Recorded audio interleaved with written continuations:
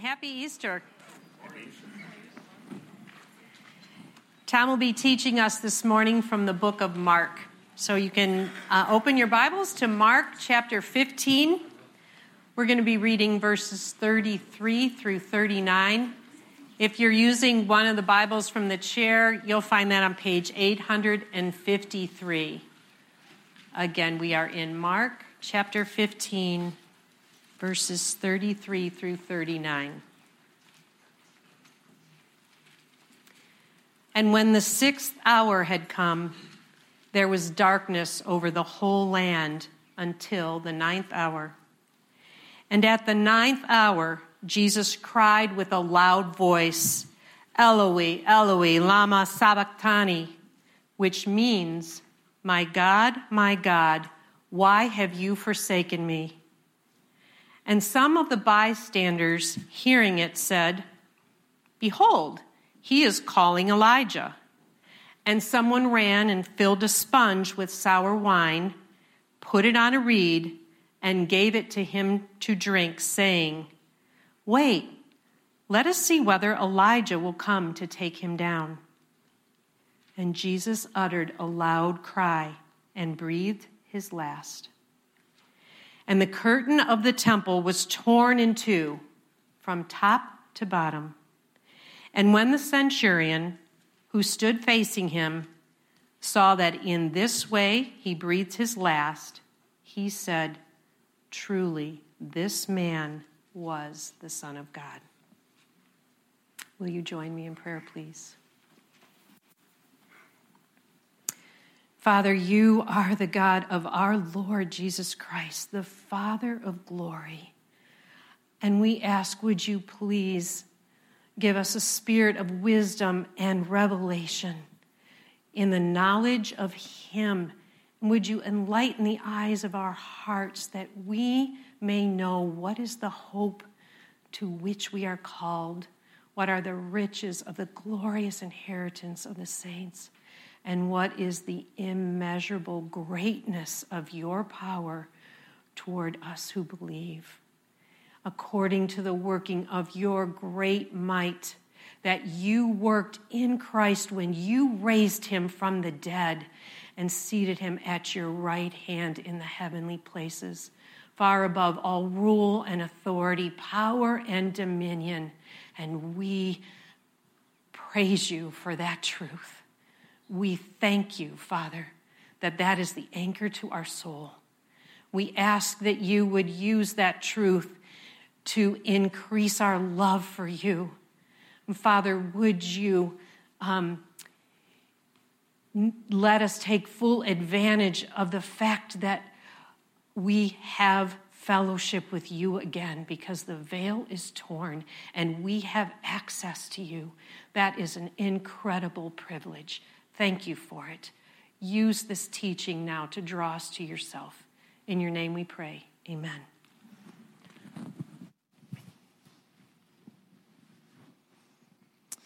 Well, good morning.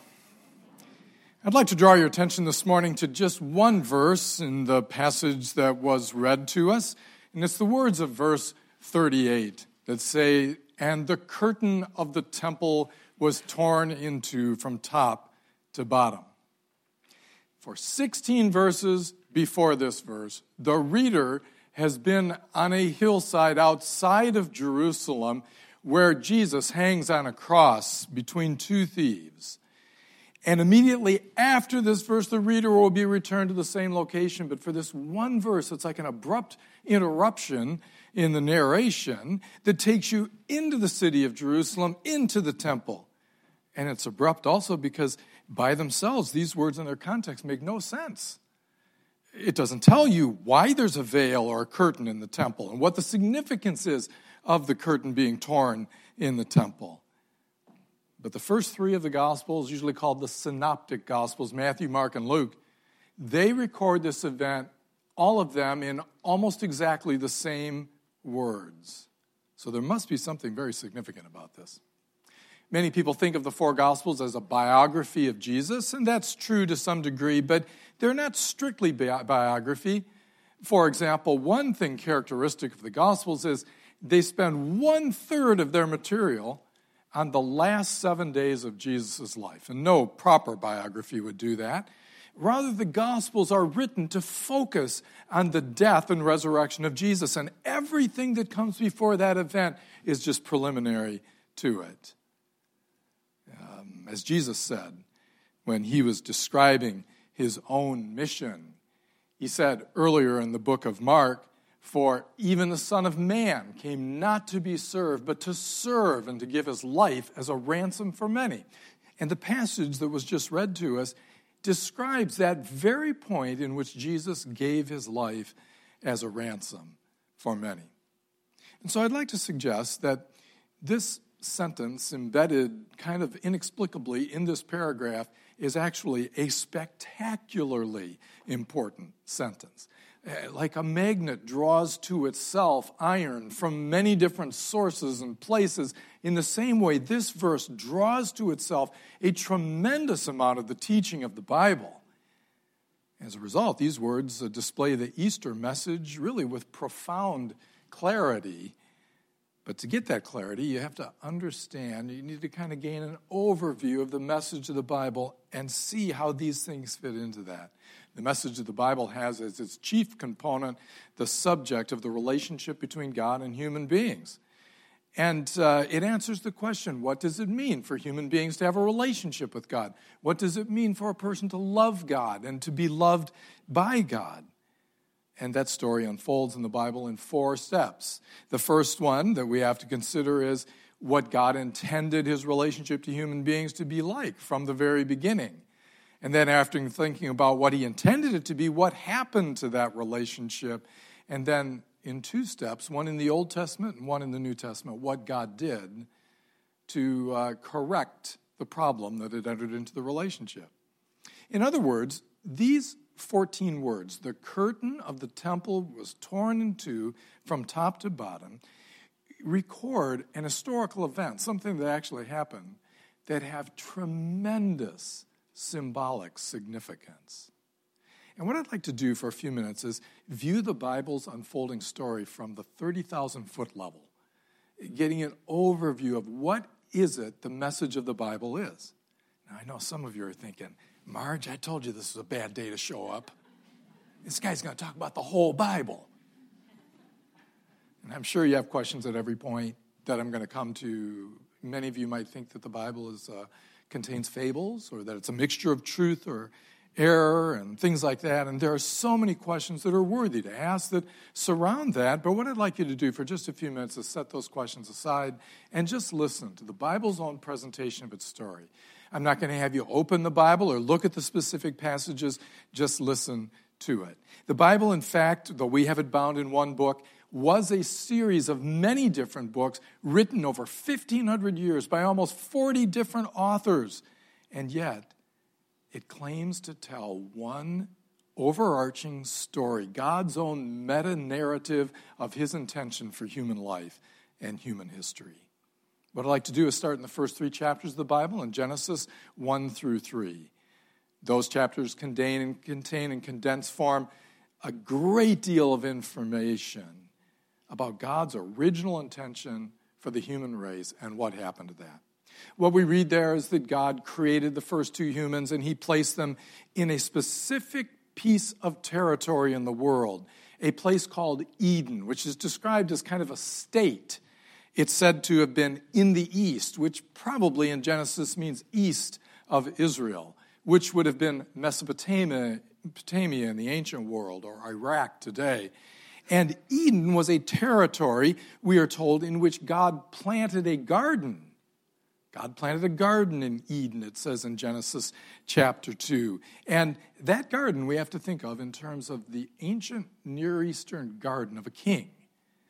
Some of you may have been to Versailles or seen pictures of the garden there that Louis XIV cultivated, and that's not what we're describing. That garden is a walled enclosure in which it is highly cultivated and sculptured so that it forms the trees and the plants, animals and birds and things. It's meant to awe the senses, and it really does that, but that's not the kind of garden we're talking about. This is a garden that would have been the fruitful and productive land of a king. It would have included the crops from which he drew the food for his own table. And it was a place in which the wildness of the earth had to some degree been cultivated to be a place of beauty, a place of food, a place of peace, a place of rest. The humans were placed in the Garden of Eden as God's representatives. The Bible tells us in its beginning chapters, they were to rule the earth for God, for his glory, and for the good of the other creatures.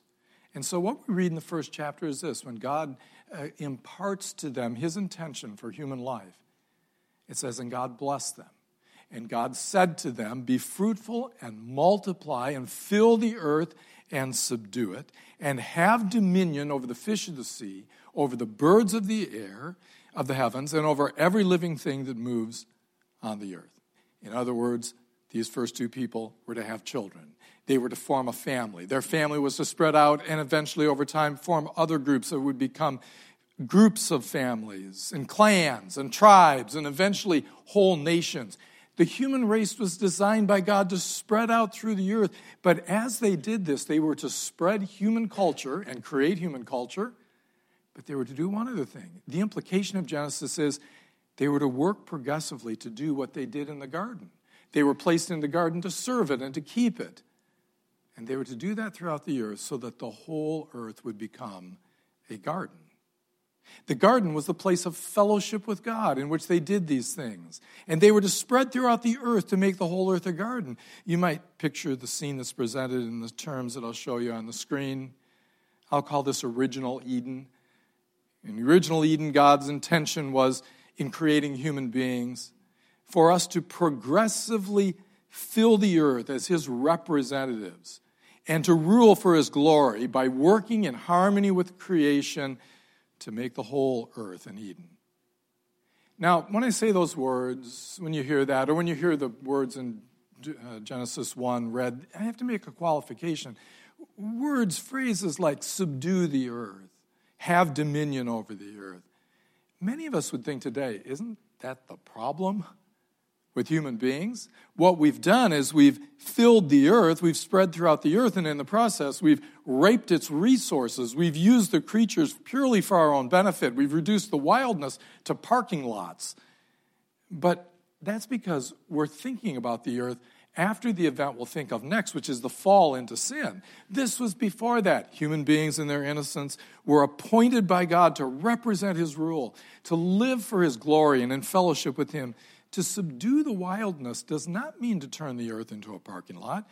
It doesn't mean to reduce every acre to cultivation. It doesn't mean to exploit the other creatures for our personal benefit. It describes the process of bringing the wild earth into a state of order and harmony and productiveness and usefulness, which would require leaving some of it in its wild state. That's the commission given to the human race in the beginning.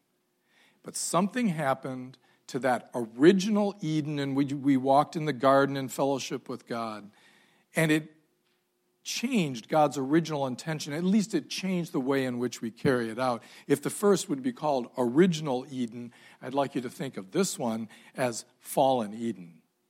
So here's what happened.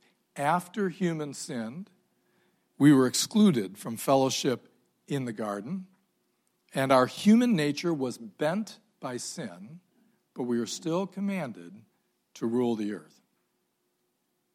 Now, what that means is that with all of the freedom that we have been given and the authority and the enjoyment that God had given freely to human beings, he had also given to us one prohibition.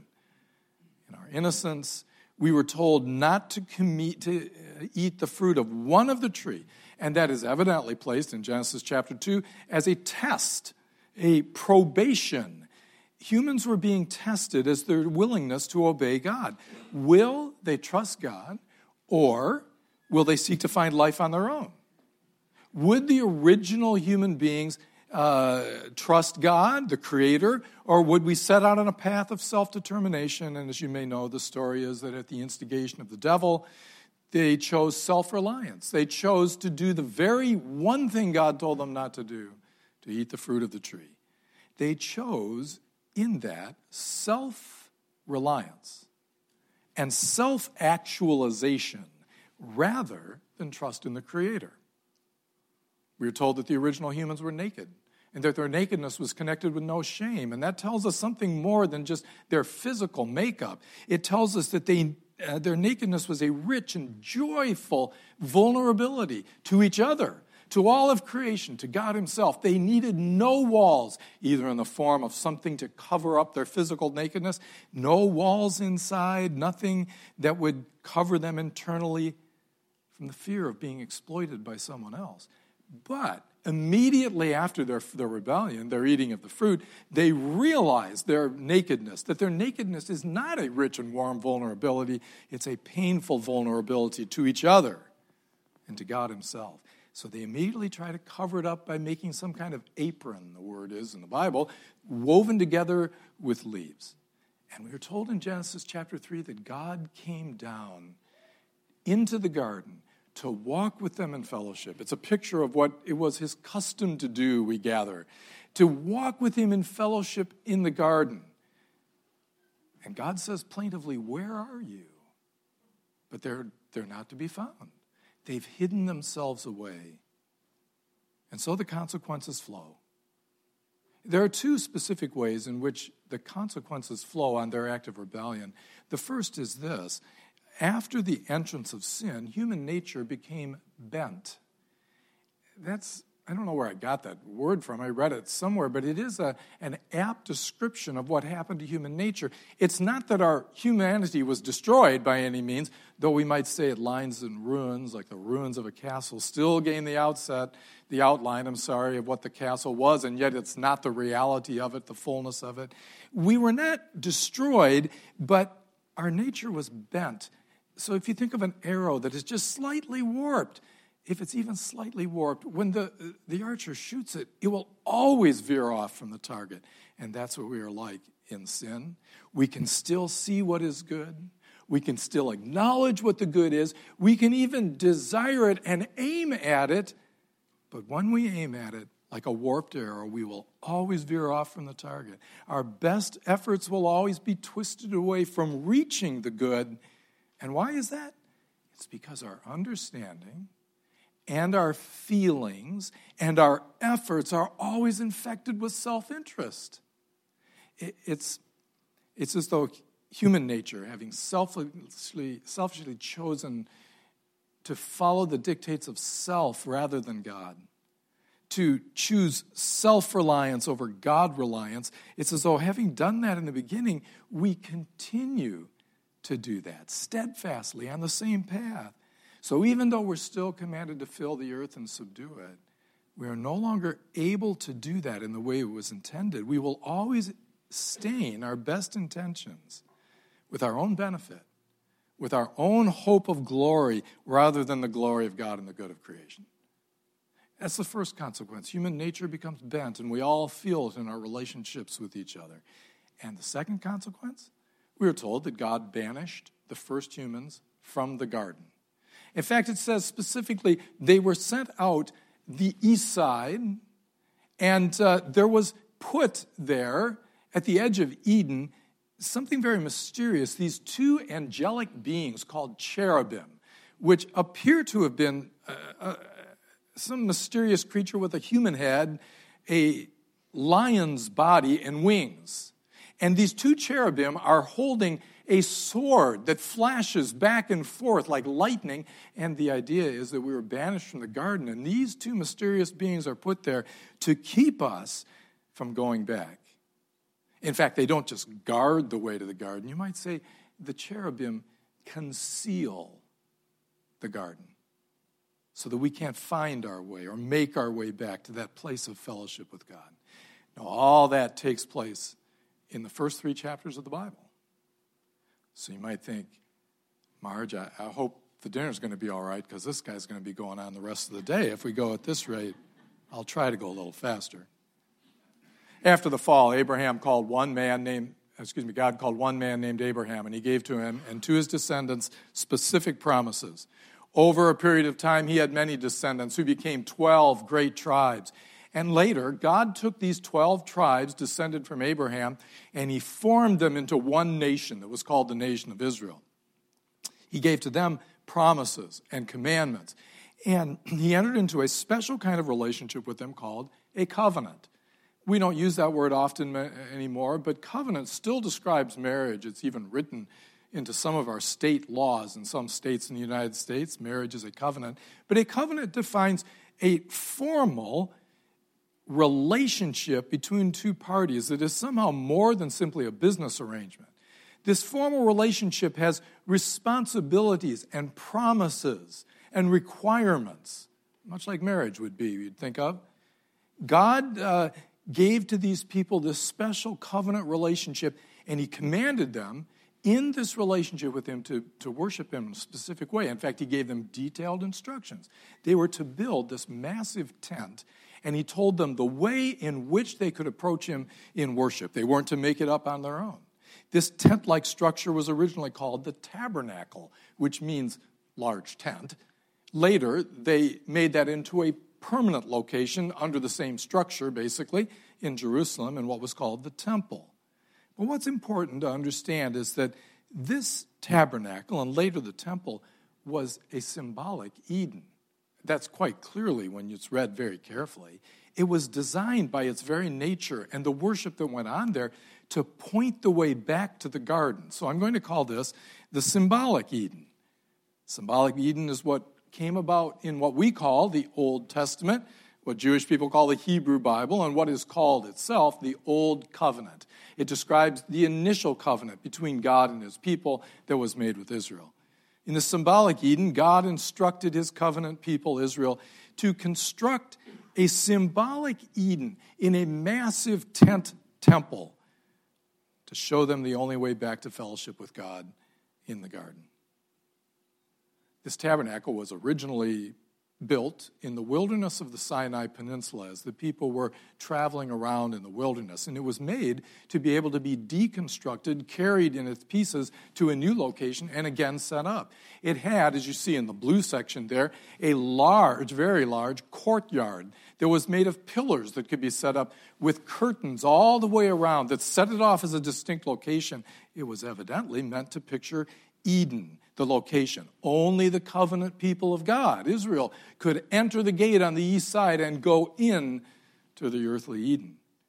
Inside the walled area, there was a huge bronze altar on which sacrifice was offered. And then next to that, on the west side, there was this large tent, the tabernacle proper. And this tent was set up in such a way that it had two rooms. It also had pillars and things that held it together so that it was draped over with animal skins and various kinds of cloths and things to form a tent. But it had two rooms inside. Each of the rooms was curtained off. Now, it's easy when you look at the details to see how the whole structure represented Eden, and I'm just going to give you a few of the details. With the tabernacle functioning as a garden, the place of fellowship. The way in which worship was to be conducted underscores this whole idea. The first room that you would come into is called the holy place. The holy place had a number of things in it. One was a golden lampstand that was about the size of a human being. It had 7 large lamps that would have brilliantly lit the room. It's important to understand that gold was inlaid all the way around, and in the inlay of the gold, there were figures of gourds, palm trees, and open flowers. Evidently, the image of being in a garden brilliantly lit by the sun. The candle probably represented the tree of life that was in the garden. And into this room that had a couple of other pieces of furniture, the priests could go. Only the priests. The worshipers were not allowed to go. They could only go through a representative, the priest. And he could go in and trim the lamps, burn the incense, replace the bread that was in there, and keep the room in order. That happened every single day. The priests went in and they took care of things and prayed in the holy place. But behind that is a second room, and this one is the most interesting. It was a room behind another very thick curtain, and this was called the most holy place. And unlike the first, it had no light. It would have been very dark. The curtain that barred entrance into this room has two things woven skillfully into it, and that is, it had the image of cherubim, two of these angelic creatures. Just like barred the way to Eden, they were there inscribed on the curtain. And then inside the room, there was only one piece of furniture. It was called the Ark of the Covenant. The Ark was a medium-sized chest covered entirely with gold, with legs that stood. And on top of it, there was a cover made of pure gold, burnished to a high gloss. And at the end, it had two cherubim, again, these angelic creatures that came out of the top, and they hovered over it with their wings touching. And it was meant to be not a seat, but a footstool, like an ottoman. And the image that the worshipers were to have, who understood what was in the most holy place, is that God, who is unseen, sits on his throne in heaven, over the heavens and the earth, and his feet rest on the Ark of the Covenant, on the mercy seat, which is the name of the top that is there. And keeping with the form of worship they were given, there was no image of God. You could not image God, but it was understood this is his footstool. It's as though his personal presence on the earth, of all the places it could be, was in this one holy place that God himself had designed for them to set aside. And all these things taken together, and so many more we don't have time to look at, tells you that this whole form of worship was a symbolic Eden. It was like pointing the way back to the garden. Now, into the second room, only one person could go. And he could only go on one day of the year. And that day is Yom Kippur, the highest holy day of the Jewish people. It means Day of Atonement. It occurs in the fall. On that one day, he would make sacrifice at the great bronze altar. He would take in a bowl the blood of the sacrifice, make his way through the holy place, past the implements that were there, and through the curtain into the most holy place. It was the only day he could go. He had to offer this sacrifice for his own sins as atonement and for the sins of those covenant people who were worshiping him, and he could worshiping God, and he could go into the most holy place. He would take this blood in a bowl, and he would sprinkle it using a specific kind of tree branch on the mercy seat, the atonement cover of the Ark of the Covenant. Now, the lessons offered in this imagery are immense. It's picturing the way back to fellowship with God, who is in the most holy place, the inner sanctum of the garden. The way back to fellowship, that fellowship that was originally ours in Eden, could only be experienced on three conditions. The first condition is this: it could only be experienced through a mediator. And that was pictured by the fact that the worshipers couldn't just rush willy-nilly into the presence of God. They weren't allowed to do that. It required someone acting on their behalf to take them to God. They could only come through a representative. Secondly, entrance back into fellowship with God required that a sacrifice be offered. It was only by means of sacrificial blood that the high priest, that one person, was allowed to go one day a year in and sprinkle the blood on the mercy seat. And the third thing comes from those two, and that is that this representative and his sacrifice that he brought had to be repeated every single year. And that's why I call this symbolic Eden. The worship of the tabernacle did not give the fellowship with God that it pictured. It showed them the way back was through a representative, sacrificial blood, but it had to be repeated every year. It was like a signpost in the life of the people of God, this imagery of returning to Eden, the original place of fellowship. It was like a promise that was held up, foreshadowing something that would make it a reality. And that's the story of the Bible in its fourth part. The fourth part is what we find is that God did to restore us from the fall, that banishment from the garden, what he did through Jesus Christ. The Old Testament properly is called the Old Covenant. It describes the covenant that God made with Moses and the people of Israel.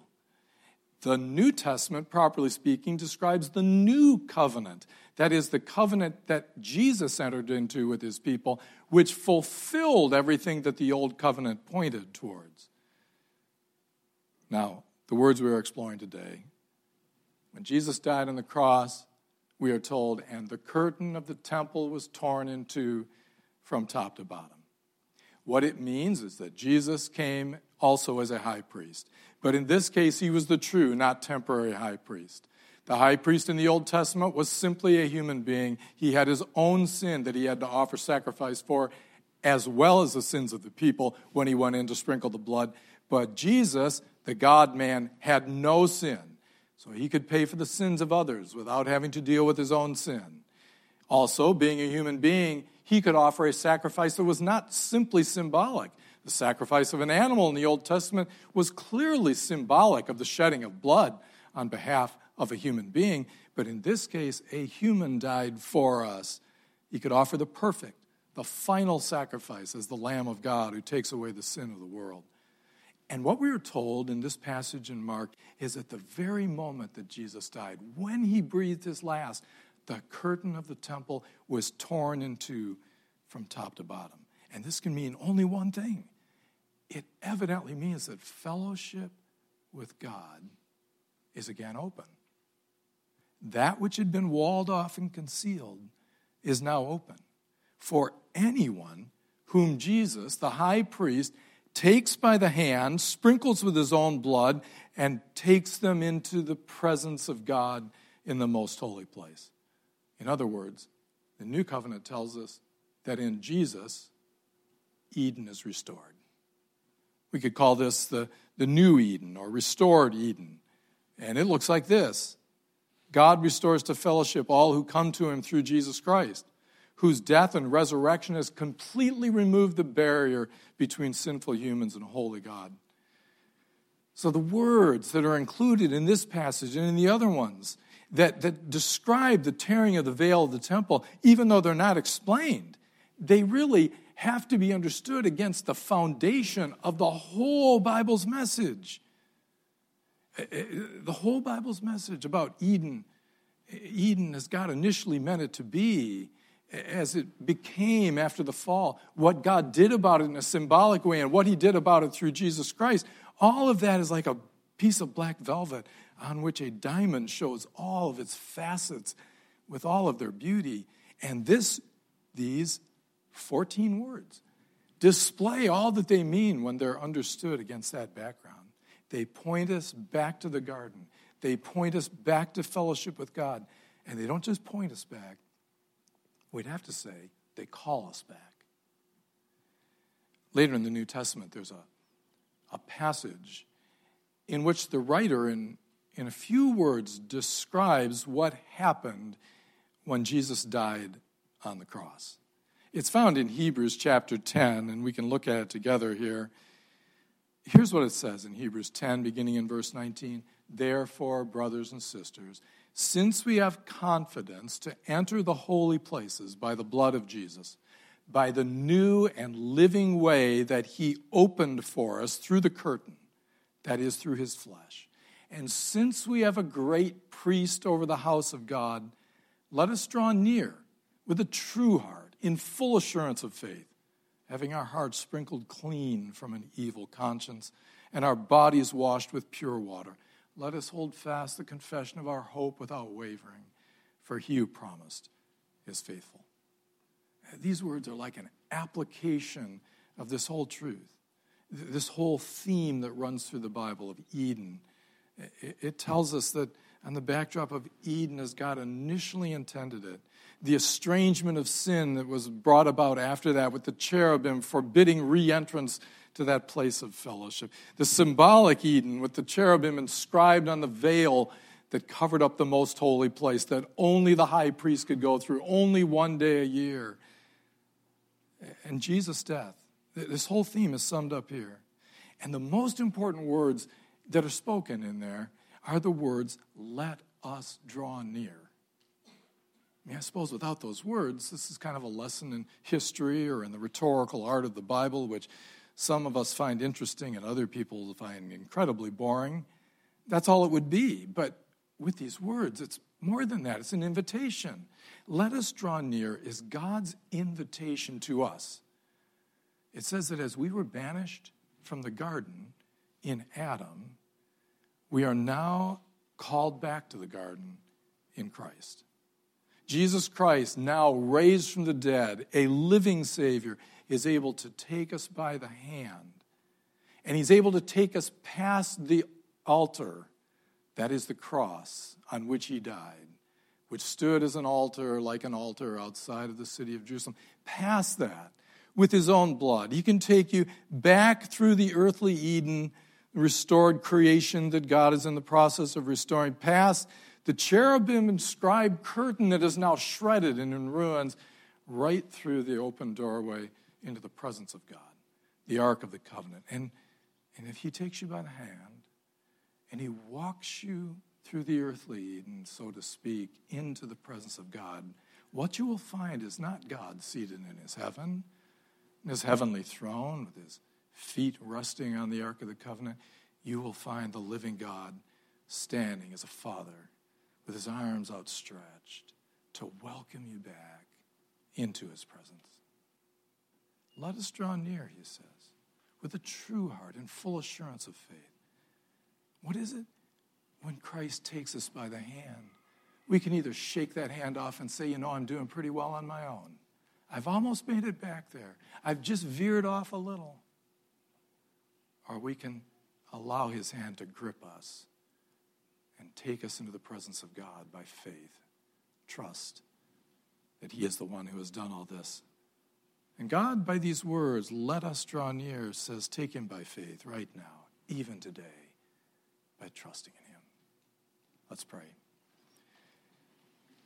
Again, our gracious God, as we come before you, we thank and praise you that you are a God who has given to us such a story.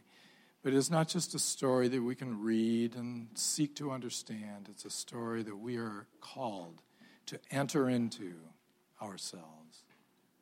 We pray that you would open up each heart, each mind, to respond to the invitation that you have given. Let us draw near. And we pray this in Jesus' name. Amen.